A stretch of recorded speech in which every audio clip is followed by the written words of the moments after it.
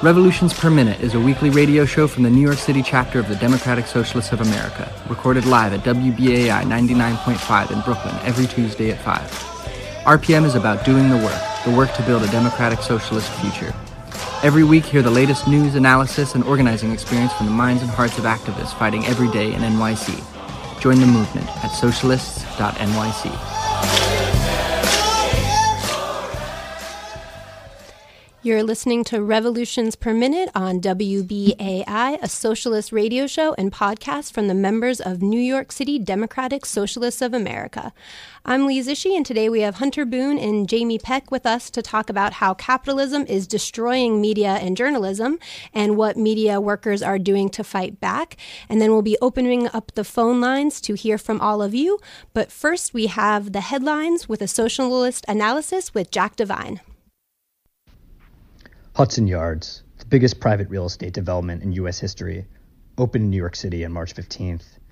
As we discussed in RPM a couple weeks ago, the developer company Related, which received billions of dollars in subsidies from the government for this project, is trying to turn into an open shop in an effort to undermine union power. Their billionaire owner, Stephen Ross, is happy to spend hundreds of millions of dollars to slap his name on business schools at prominent university, but not one extra penny for quality wages and safe working conditions. Meanwhile, tonight, as rents continue to skyrocket due to the real estate developers' class war against working people, about 1 out of every 10 students in the New York City public school system will sleep in a homeless shelter or in the homes of relatives. That's over 114,000 students throughout the year who are disproportionately from Black and brown communities. Such class and racial divisions are reflected by who attends New York City's well-funded public schools. Of the 895 spots in Stuyvesant High School's freshman class, only 7 were offered to Black students. In Pittsburgh, thousands of students hit the streets to fight back against white supremacy. 3 shots in the back. How do you justify that? They chanted, echoing the rallying cry that was shouted hundreds of times this past weekend in a series of demonstrations after former police officer Michael Rosfeld was acquitted in Antoine Rose's murder. While he continues to feign wokeness here in New York, Mayor de Blasio declared his allegiance to white settler colonialism abroad. As Israel unleashed another round of bombing against Palestinians in Gaza, de Blasio spoke at the AIPAC conference alongside fascistic politicians like Benjamin Netanyahu and Mike Pence. Whose side are you on? In other imperial violence, food stamp cuts have devastated 1.3 million Puerto Ricans. HIV patients have been forced to sit for hours in their own filth because diapers are too expensive. Mothers are cutting back on produce and meat for kids. The elderly are expected to go hungry. Solidarity with all those facing the onslaught of empire.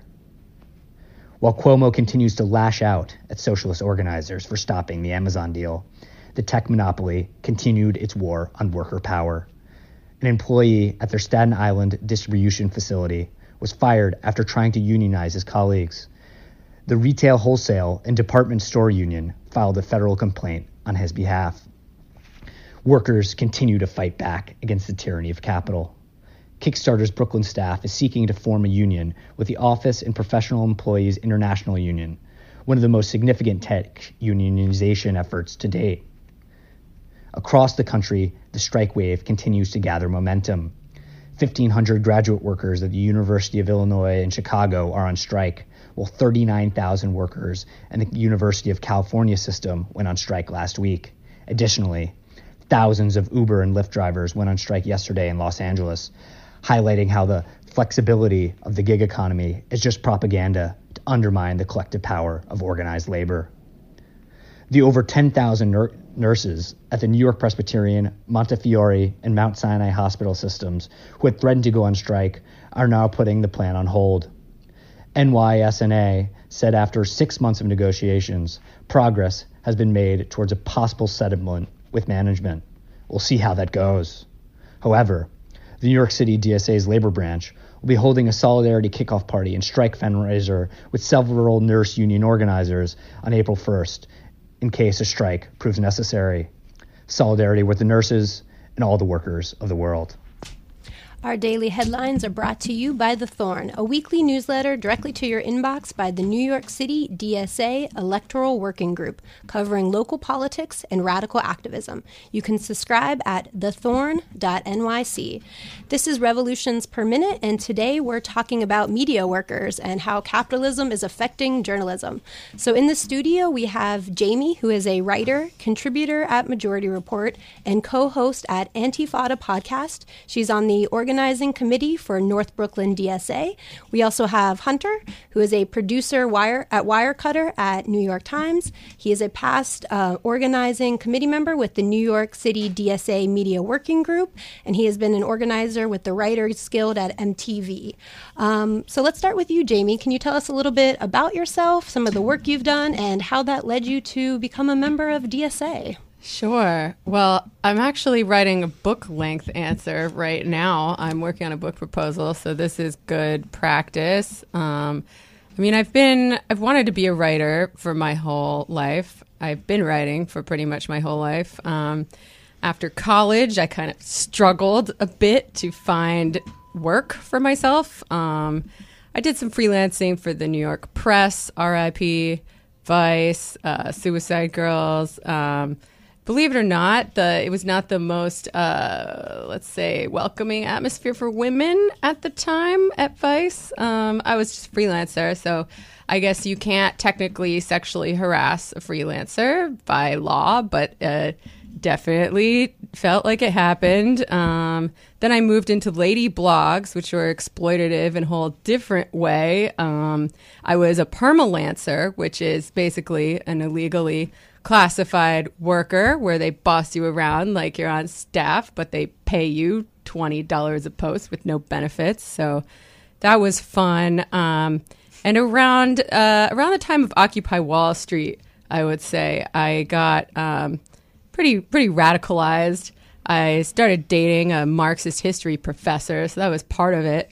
But my experiences up until then had been leading me to that for a while. And then I got a staff job at Death and Taxes, which was part of Spin Media, where I conducted an unsuccessful organizing drive. I can say that now because it is over. Hopefully they'll still do it, but I'm not that optimistic about it. And then I quit. I had a horrible, abusive boss once again, and I just couldn't do it anymore after I got pretty far actually with this organizing drive, and then the company was broken up and sold to a bigger company, as often happens, and I was like, I've been holding on all this time. I really can't do this any longer. And then I went back to being a freelancer, and I wrote for The Guardian a bit, broadly, Rolling Stone, and around the time my career got really, really good, the money also seemed to go away, or maybe it had been happening my entire career, but they didn't even cancel each other out anymore. I was like, wow, what am I going to do now? And then I got offered a job at The Majority Report with Sam Seder, which is a podcast. So I was like, great, podcasts, user-supported content it's the future. And now I have my own podcast as well with my the same Marxist professor, actually, to bring it back to the beginning, who is my husband now, but he's actually he works in the building trades now. Great. And what about you, Hunter? What's your story? I'll go back 4 years ago to 2015. I was working on an HBO show called Vice Principals, and it was like daily contracts. And I really, I was used to it, and I think everyone else was kind of like in the South. There's no unions, and you're kind of like thankful for those jobs. And the day we wrapped, I got an offer with Funny or Die in New York City, and I went straight for it. And it was an assistant director's position, and it was a SAG set, but not for production. So I was a contractor working insane hours, but again, thankful and being told this is you paying your dues and et cetera, et cetera. It didn't work out. The shoot was with Mariah Carey. It went horrible. And SAG actually shut us down because we were abusing our actors. And I didn't have a job, and I was in New York paying insane rent in Harlem, and I'm like, what am I going to do? And I got a job very quickly in LA, but it was supposed to be for 5 weeks, and it turned into 6 months, and it was permalance. And I, again, was like, well, it's all I have. It's paying my bills, but I really don't know how to get to staff. I haven't figured out that that step yet, and was laid off, was sexually harassed actually at my job, was laid off when I reported it, and came back to New York, and then started bouncing around very quickly. And this is like right whenever the pivot to video was happening. So I would get a job somewhere as a contractor at will, pretty much like indefinite employment. And then it would just disappear because the pivot would happen, people would unionize, and they would get rid of the freelancers, only keep the staff. So I went from like Nat Geo to Mashable to True TV on Impractical Jokers, and then I landed at MTV. And when I was at MTV, it was like such a whirlwind from HBO. This was within a year. It was such a whirlwind from HBO to MTV that people were talking about unionizing, and I was instantly like, oh yeah, like what's going on? And joined very quickly, became a bargaining member, and was with the Writers Guild. And this was maybe like when HuffPo and Vice and maybe Slate were organizing. So it was like very early in this like trend that was happening with like digital newsrooms. And we thought like, oh no, we're great. We got this like brand, like no one's going to like mess with us. Like they're going to, of course, let this happen. We met for 8 months and they never showed up to one meeting. And we were like, what are we going to do? We all got laid off. Well, the majority of the organizers got laid off. I was then transferred to television, and that was like a trick to like union bust, because then I was pulled out of the union, and then I was like still working for the company, and then eventually got laid off. The job was offered to a close friend of mine, just kind of shows like how small the industry is. He didn't take it. And then the people that laid me off went to Vice, and now they're part of their union. So it's like kind of like a little ironic, because it's like, you destroyed our union and now you're unionizing, but whatever, people got to keep jobs. There's no ethical consumption in, capitalism. And especially in news desks, it's such a mess whenever you have to make ad sales to like supply the paychecks for these people. But yeah, after MTV, I went back to freelancing, kept on getting laid off, because of other places organizing pretty much the second I got there, which just was showing the trend. Like when I started the New Yorker, the second day they announced their union, my boss came up to me and was like, is this your doing? I'm like, are you kidding me? Like I was the Writers Guild. I wasn't News Guild. And also it doesn't take a day to organize. It takes a year. But they didn't believe it. And the News Guild tried to save me, and actually like started contacting the lawyer at Condé Nast, and he lied and said I was like on a 3-month contract when I wasn't. I also worked for Thrillist whenever they were organizing. That was a horrible mess. I was getting paid like under the table. There was no contract. I was working like 7 days a week. But again, whenever you're a contractor and you can't get these jobs, like you're paycheck to paycheck, you have to take this work. But, you reach kind of a boiling point and you're like, I don't know how long I could take this. So I was like saving money, got out of there, went to the New Yorker, got laid off at New Yorker, then had an interview at NBC. And my 4th interview, when I was going to get the job, they were like, should we be worried about your Writers Guild experience? So what I was learning was that, yes, this is a trend, but like still businesses don't like this because it costs money in a way. You have to restructure, but also there's such a stigma whenever you become an organizer, because that's what was happening to me. New Yorker was like, how dare you? NBC was like, we can't hire you. And then now I'm at the New York Times and somehow got staff, and it's such a different world. And I'm very thankful for it. But at the same time, like, I didn't have to pay my dues to get here. Like, it shouldn't be this way. But I've been told that for years, and I think it's just become normalized. And besides all those jobs, I've been all over the place. I also worked for Vox, and they were also unionizing at the same time. And that was a really interesting experience, because I learned how cliquey some unions can be, and how they weren't really like trying to fight for certain people. They're really just like protecting themselves. But that's a whole other story. But yeah, it's been a whirlwind the past 4 years, like gauging all this. But I joined the DSA the day I got laid off at MTV, because it was just like, where do you turn? Like after union got busted, I didn't know, and started meeting a lot of other people that had similar experiences. And yeah, it's been nice to see that kind of camaraderie. Like, yeah, this happens. It sucks that's normalized, but it happens. And what's some of the organizing you've done within the DSA?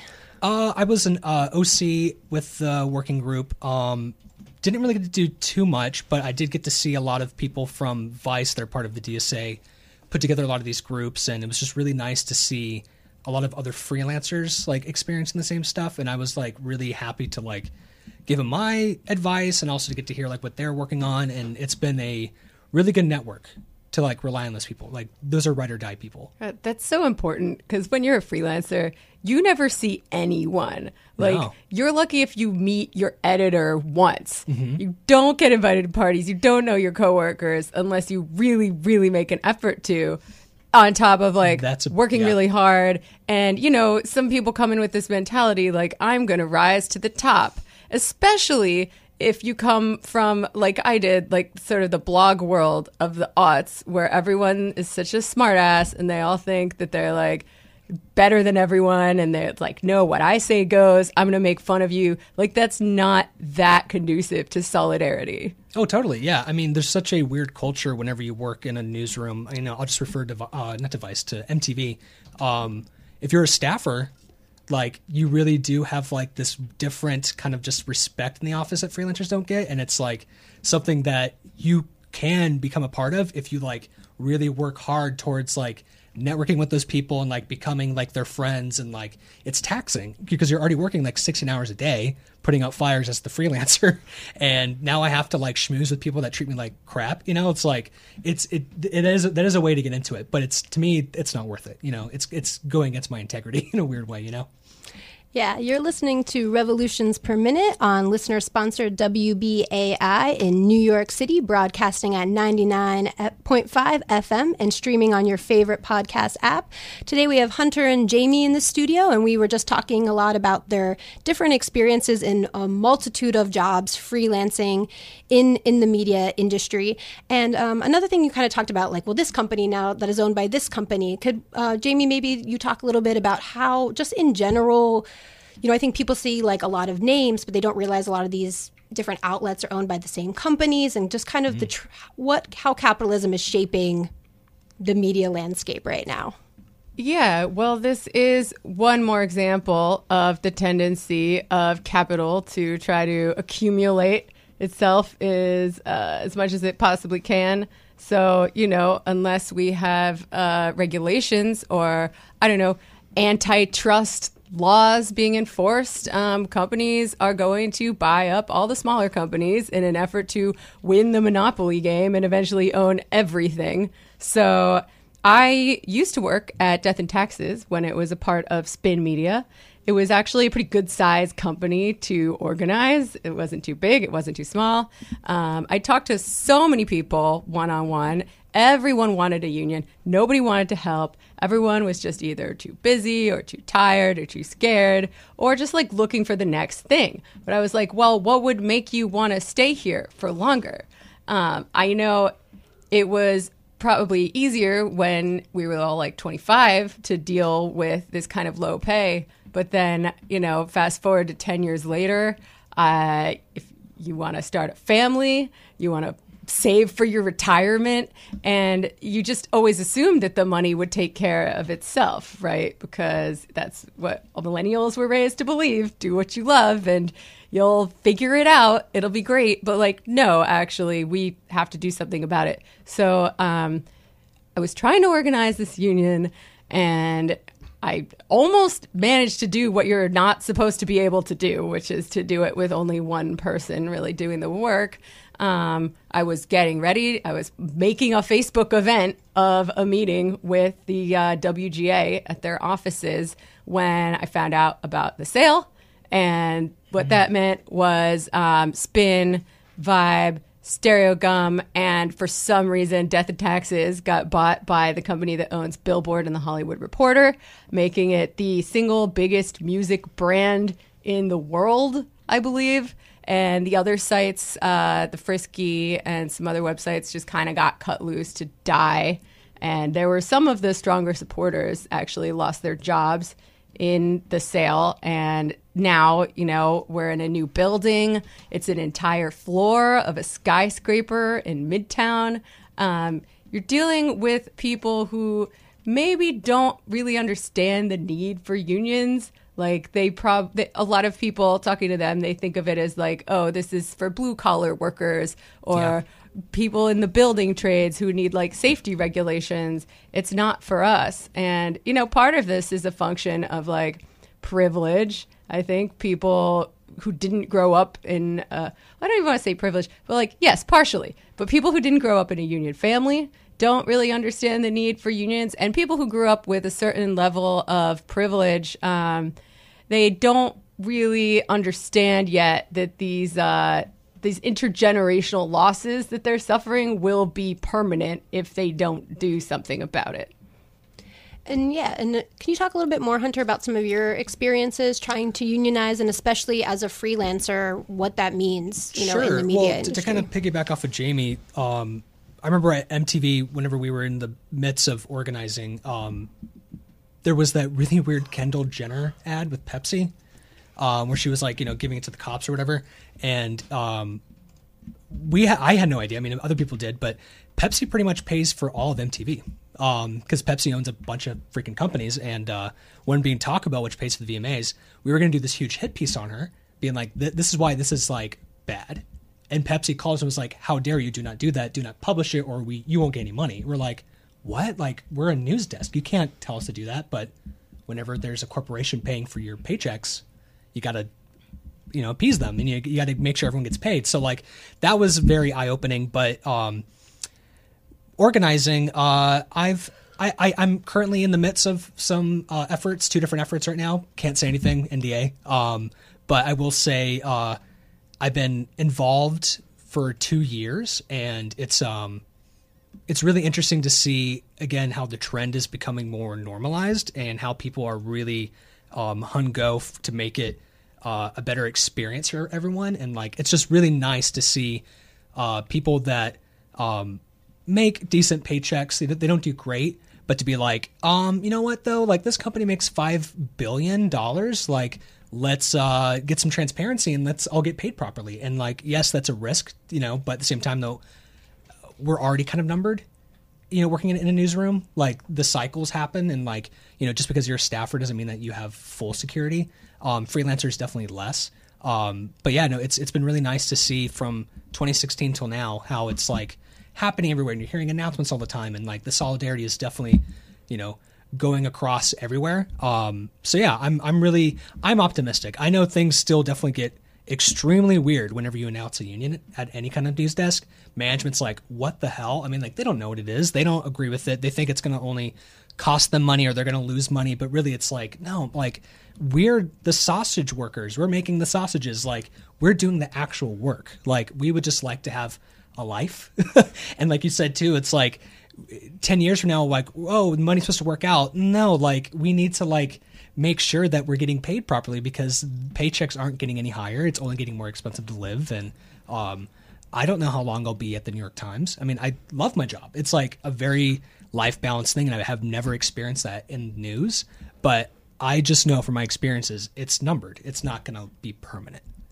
Yeah, your story about Pepsi reminded me of this thing that I heard about somebody who was working on Years of Living Dangerously. And Pepsi's influence actually changed their story about palm oil.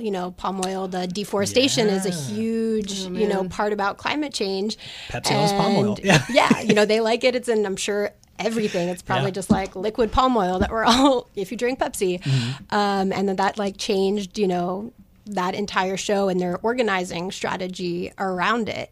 And then in a second, I want to talk a little bit more. But so you're listening to Revolutions Per Minute on listener-sponsored WBAI in New York City, broadcasting at 99.5 and streaming on your favorite podcast app.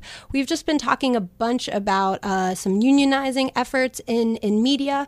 And we're talking a lot about, the gig economy, which I think a lot of millennials also experience in other different industries, but we're seeing a lot in media. And I feel like another trend, too, that we're seeing a lot, and especially in 2019 right now, is a lot of layoffs in media.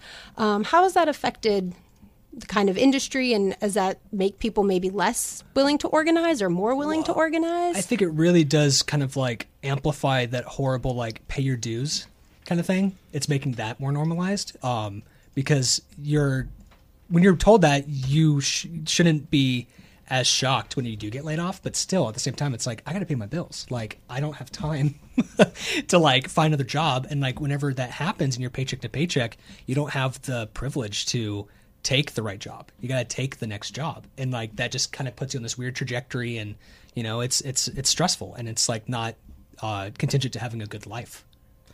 Yeah, absolutely. I mean, if anything, I think that the looming layoffs should make people more inspired to organize. Yeah. Because if you have a staff job in media right now and you're not planning for what's going to happen to you if and when your company goes under, or you just get laid off, or like Facebook changes their algorithm again and like doesn't tell people, like, you're an idiot. Like, people need to be planning for this. It can absolutely happen to you, and it will happen to you. It will. Like, It will. I don't think unions can solve the problem of like Google and Facebook taking all of the ad money away and drying up. Like, okay, there's one problem when you have advertisers messing with editorial. Then there's another problem when advertisers just go away. Like, what are you supposed to do then? So it can't really solve that problem, but it can give us all a softer landing. Like, Yeah. I'm really actually kind of pessimistic about the state of the written word right now. Like, all of my writer friends who are still in the game, who I respect, are asking me how to get into podcasting now. And I'm like, well, this thing just kind of fell into my lap like Deus Ex Machina. I have no idea what I would be doing right now if Sam hadn't come along and offered me this job. And now I have my own show that's like a subscriber-based model, which is great. And I think that is the immediate future for media. But like, we don't do reporting. Like, the amount of overhead it takes to go out in the world and do actual reporting is like, I mean, you could be making as much money as Chapo Trap House and it still wouldn't be enough, you know? Yeah. Yeah, I mean, it's really, what I always remember is just that pivot to video. It was such a bust. Like, it was Oh my God. It was such a lie. Like, it was really Facebook and Google, mainly Facebook, amplifying their view counts. And what that is for salespeople, that's how they pretty much get clients and advertisers. Like, look at the views. Like, this is what you're going to get. And then when that changed, advertisers were like, well, I'm just going to go back to YouTube now. Like, these ad numbers aren't as big, but it's because, they were inflated. They weren't real. But let's bring up like Mike Magazine. Like, that was a huge story. But at the same time, though, I wasn't shocked because like I knew that their whole revenue was based off of Facebook Watch, and no one watches Facebook Watch. It's inflated numbers. So whenever that wasn't renewed, that was the only shocking part, that the whole business was relying on that. I just thought it was like a chunk, but that's a perfect example. Like, we are as newsrooms, we rely on advertising, and that in a capitalistic society, it doesn't work because you need news all the time. There's stories all the time, but in order to like pay for those things, you need money and you need clicks, and then you need to buzz your headlines. You need to like, make your stuff juicy and like amplify it that way. But that's not good journalism. That's content. It's a whole, there's so many layers to it. It's a huge mess. So many people lost their jobs when the video pivot happened. And then they found out the numbers were falsified, and the video people lost their jobs too. Yeah. It's like ridiculous. I mean, I sound like a broken record. I feel like this is a safe space to talk about how capitalism ruins everything. But like, maybe it's not a good idea to let private corporations have this much power over the entire fourth estate, which I think most people will agree is essential for any kind of vaguely functioning democracy. I mean, God, I remember the day that we had our massive layoff at MTV. I was out on a shoot. This is the day before I got transferred to TV. So it was very strategic on Viacom's end, but we're out on a shoot with Haim, and we came back, 92 people were laid off. People were like sobbing in the building, picking up their stuff. People in LA were all laid off. And we just finished this like awesome documentary on Matthew Shepard's family in Oklahoma. And the people that worked on it, they were fired. They were gone. They got no credit. Like, MTV took all the credit. I mean, it's like when you work in these conglomerate like media newsrooms, like that stuff is so normal. But at the same time, though, like, how could you have done that to all these people? Like 92 people, like maybe half got severance, the rest didn't. And that's what I've learned with organizing, that that's what you have to do it. You have to get people their severance because they're not going to get it. Just because you're unionizing doesn't mean you're going to like fix everything, but at least get people severance. At least get them something when they get laid off. Absolutely. Yeah. And this just reminds me, so a little while after my failed organizing drive ended in defeat, and I quit because I had a horrible, abusive boss who was really mean to me and sexually harassed me as well. And I did not trust HR to be on my side, which is another thing that unions are good for. They are actually on your side, and it's their job to advocate for you and not for the company. Death and Taxes wasn't getting enough ad revenue, wasn't getting enough clicks, and the company decided to shut it down. And everyone but one person lost their job, and she was absorbed into Spin. So, like, I don't take any pleasure in having been right about this, but a lot of the things I was saying to people did come true. Yeah. Like, you don't organize, and this was extra BS, if I may say that on the radio, because people were compensated in their severance packages based on how long they had been at that company, not the company that owned Death and Taxes before that or the one before that. So that was kind of garbage as well. And how does that actually affect to like the actual content that's created? You know, we talked about how Pepsi was able to keep MTV from reporting on certain things and Years of Living Dangerously. And then you have things like the American Petroleum Institute buying full page ads in the Washington Post that are meant to look like content. How do the ad dollars kind of dictate what gets covered and what doesn't? I mean, it just dictates like the majority of it at this point. I mean, sponsored content's such a thing. I mean, like, I'm just gonna talk from the video side. Like, I've worked on so many sponsored series where like it looks like an actual show, like a digital show, but it's like literally being paid by Microsoft and we're being told what to do. And you know, it's a great way to make money, but it's also like very easy to like decipher it as the viewer, be like, oh, that's sponsored, I don't want to watch that, but it's still being made. Doesn't mean it's being watched, but like it's a easy way for ad people to make that money, and it kind of takes away from the real stories that you want to report on. But you got to like do, it's like, you know, it's like your duty to like keep the place afloat. And it takes over the work that you are, maybe like that's whatever your beat is, you know, it takes over. Yeah, and I mean, I worked for a filmmaker, and he would be on shows like MSNBC, you know, talking about the dangers of fracking, and he's like bookended by, you know, natural gas ads. Like, you know, he's on there saying like actual reporting and, you know, this is dangerous, this contributes to climate change. And then you have ads with these like pretty blonde ladies being like, clean natural gas. And, you know, I mean, it's right before, you know, the news. So it's very... And then also with like the ability of people like Google, you know, that can be the first thing that pops up when you look for these things.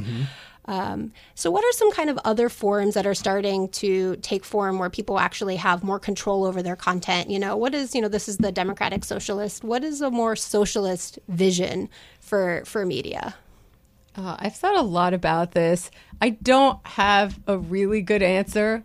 Like, okay, you could hypothetically tax the big companies that are taking all the ad revenue, like Facebook and Google, and give that to media nonprofits as a grant. There's no reason why media should be run for profit, and now it's really not making a profit. So maybe that creates an opening to come up with some new models. But then again, like, I don't know, I saw Jonathan Chait tweet about how maybe it's time for media to become like nonprofit or philanthropic. I'm like, okay, so now rich people can have even more control over it, or corporations can donate and try to make themselves look good. But then if you nationalize it, then the government has control over the media, which is also kind of bad. I mean, I would always prefer some sort of worker-owned co-op version model, and I don't know that anyone's tried it, but it seems like it's worth a shot, right? I will say something that was kind of eye-opening for me when I started the New York Times, my orientation day. So, like, just a little backstory. When I ended at Vox, they were really bitter, even though that they were, like, laying me off. But they were bitter that I was getting another job, and I ended my day at, like, 8 a.m. with them, finishing an episode, and then went straight to the New York Times at 10 a.m. for orientation. So I'm, like, dead. But I've done that so many times for other companies where like you're having those crazy hours. But New York Times orientation, they started going through all these numbers with all these other like news decks, like Fox, Vox, NBC, CNN, and then New York Times had this huge like growth in ad dollars. And what it was their paywall. They're like, we've really convinced people the past 5 years to like subscribe because we have like 5 free articles, and eventually people pay like, I don't know, it's like the $1.99 a week or something like that, very cheap for the digital. But it works. Even though the New York Times is a behemoth company, it's still actually a locally family-owned business. It's not public.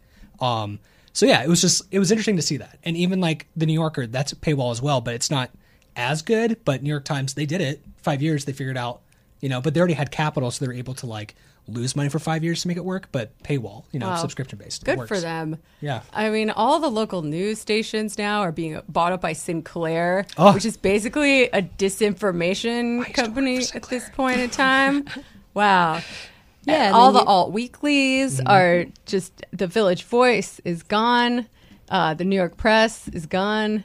It breaks my heart. And even if we had like a co-op model, like I have a co-op model for my podcast, it's still not going to support the kind of news gathering. Sure. Like, I don't know what the answer is that we could even do within capitalism. I know. So, Yeah, just one more reason. Well, it's actually kind of wild. I'm from the South, and I used to work for Sinclair.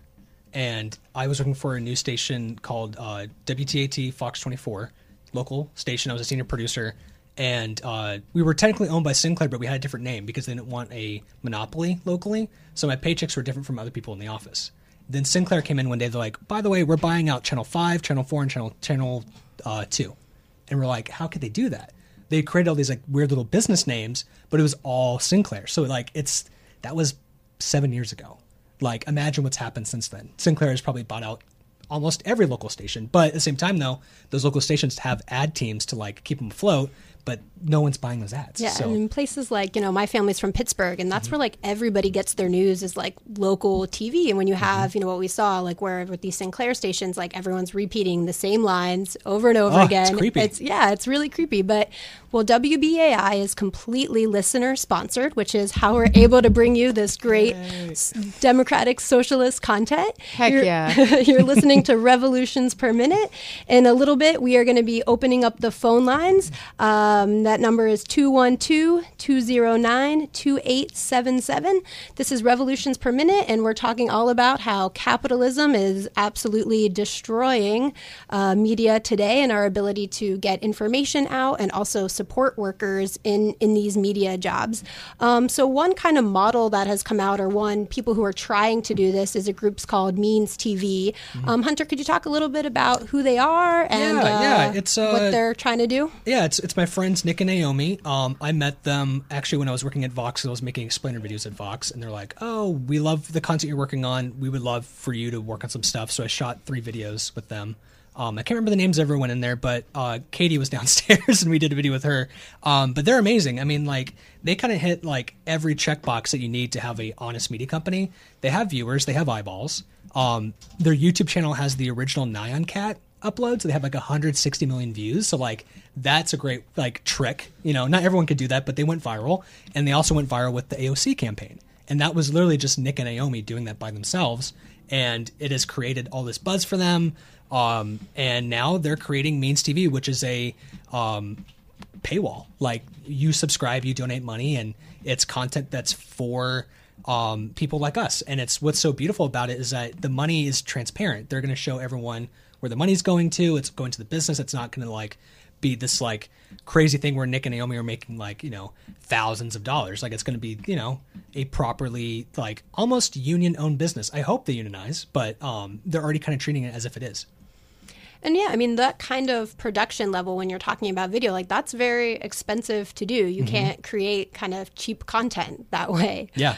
And then right now in TV, it seems like a lot, especially these like big channels, it seems just that it's more about entertainment really, and like what is going to, get big headlines. And also so much of the budgets are going to these kind of like big name people. You have like the co-hosts of the evening shows making millions and millions of dollars a year. Like, didn't Megyn Kelly get like something like $66 million and she got fired? Yeah. And so how do you think that kind of affects the content and the just feel of the newsroom? I mean, that's not distributed well at all, for one. I mean, that money could be going to like the people that make the news, not the personality. Oh my God. So how many lower level staffers could they fairly compensate if they just fired Jonathan Chait? Sure. From New York Magazine. Like, is he really worth 10 of those other people? No. I mean, that's the thing though. It's like, it's such a nepotistic environment though in itself. Like, it's such a good boys club. That's a whole other thing. But like, yeah, I mean, it's if that wasn't happening, we wouldn't be having all these issues. And also we wouldn't have to like lay off people because there's no money. There's money. It's just it's not going to the workers. It's going to the higher ups and the management and, you know, profit. And how, do you think when it comes to like the actual content then that's created, like the media spent the last 2 years obsessed with the Mueller report and Russia, and that's just because they think that's the headline. What are the kind of things that are not getting reported on because we're all focused on these things that they believe will, become viral or the clicks, that kind of stuff. So many things.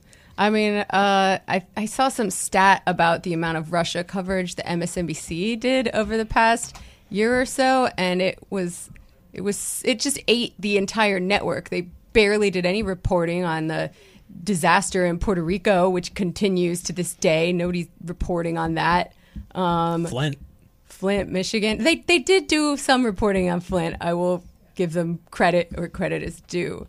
But labor, okay? There used to be a labor reporter at every newspaper, and now there's obviously not.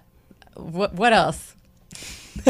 I mean, it's just such a, buzzy thing that they focus on. And if the work is easier, then those newsrooms are going to do that. So oh, hey, if our beat's Russia now, let's figure out how we could stretch that out and fill up our airtime because, it's a 24-hour news cycle. Some people want an easier day and they'll make an easy story. And, there's layers to it.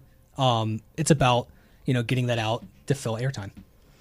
Yeah, and then, there'll be things where they temporarily cover Flint because it's, catchy and celebrities at the moment are caring about it, or issues like Standing Rock, they have these big moments in the media and then it really kind of fades away. And it's not like that organizing goes away. It's not like these movements go away. Yeah, it's not like there was a happy ending, yeah.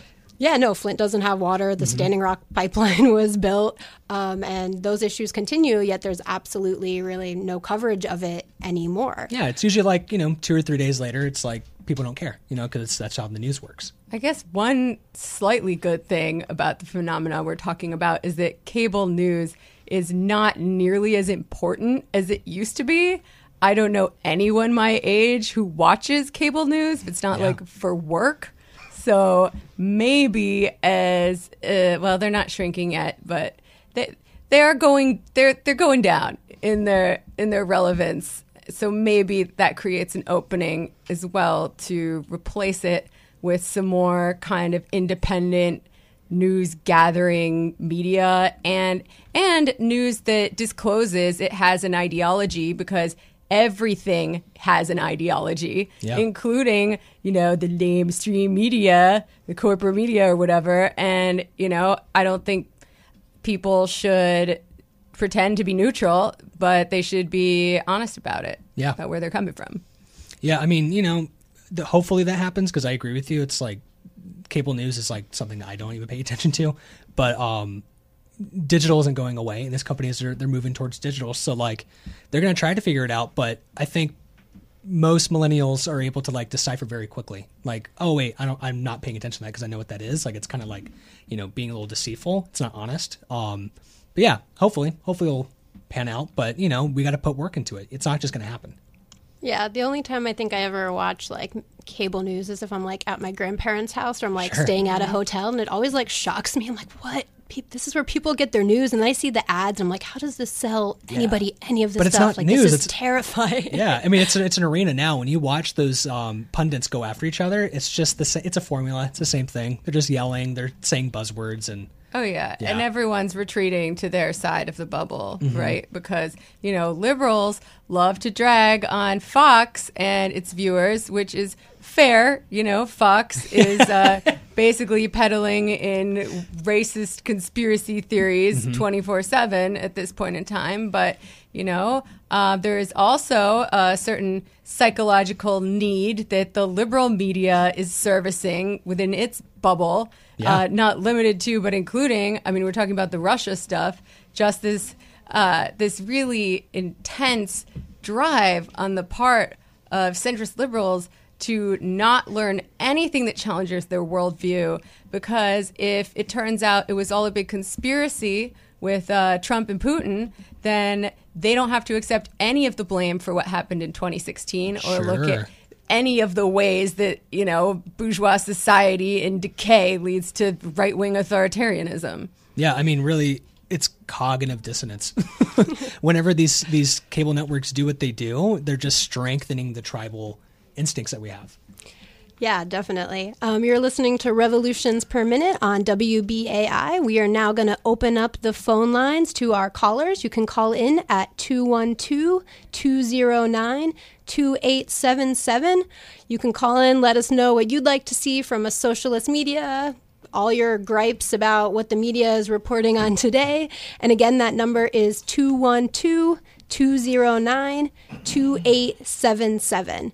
And there's one thing you were kind of talking about when we were talking about this kind of like dichotomy of like the liberal media versus the conservative media and how they're actually like neither of them are really contributing to anything substantial. And I think there's also what I've seen kind of as an organizer too, this kind of frame of like, oh, well, we have to show both sides, right? And I think one of it is probably like the problem with the current news cycle, right? That even people who have good intentions have to, produce content so quickly.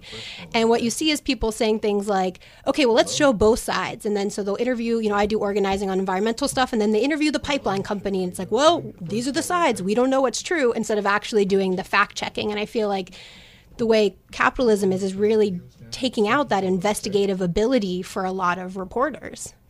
Yeah, and kind of a responsibility to evaluate the things that you are doing and what effect it might have on the world. I think part of why the liberal media is so obsessively focused on Russia, honestly, is they don't want to take responsibility for their own role in the rise of Donald Trump and how they just gave him just hours and hours of free coverage for months and months before anyone took him seriously as a candidate, which is, kind of messed up. But that kind of goes back into my point earlier where, like, if you could find something easy to report on in a newsroom, they're going to do it. And they did that with Trump. They're like, oh, that's easy. We'll just, like, stretch it out, Yeah. But that hurts democracy, Yeah. And I think it's good for journalists to have a point of view. Sure. Like, I reject some of these liberal ideals, I guess. One model that I really like, someone I really want to give a shout out to, actually, is my friend Brandon Jordan at Global Uprisings. I think his site is like globaluprisings.org.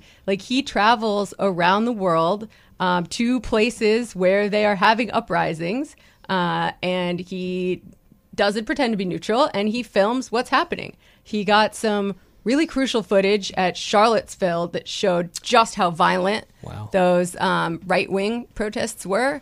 It was way more violent than I saw anywhere else on the news or had been represented to me. I mean, I had a lot of people saying, oh, people are just getting their panties in a bunch over the alt-right. No. Like, they're just a bunch of losers. Like, no, they were trying to set people on fire with their tiki torches, among other things. I mean, he was in Gezi Park.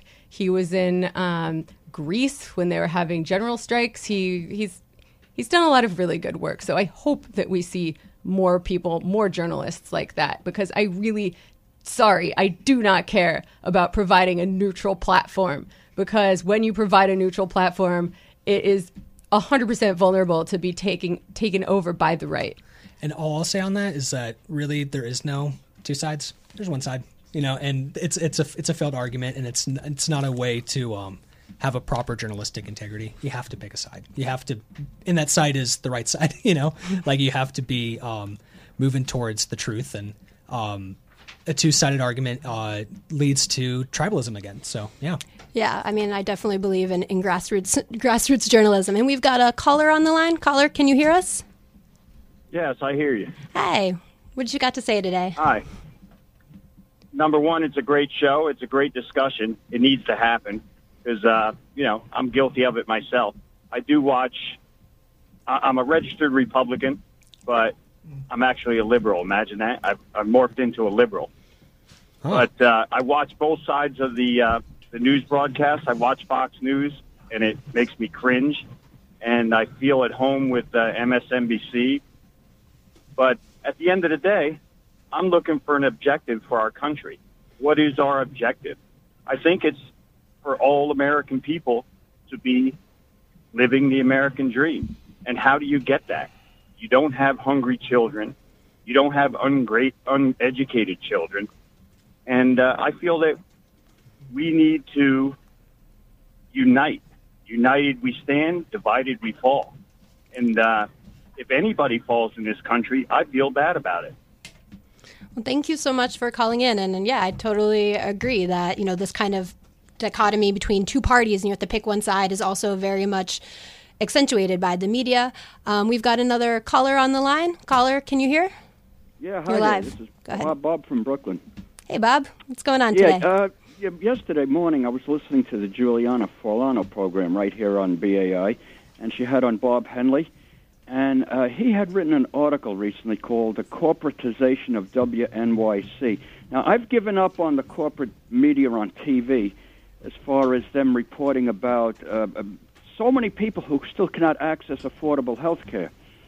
But Bob Henley said that at WNYC, they're really run by a board of trustees, and he said they're a bunch of Wall Street fat cats. Now, my main problem with that station specifically is there is a public affairs program called the Brian Lehrer program on every morning, and he has on some very powerful people, politicians, journalists, and things like that. And he really does not want to go to the subject of people who do not have health care. Occasionally he brings it up. Occasionally he does a show about health care. But he always says, call up if you have any question about any issue, and it could be a political official, a public official, or a journalist.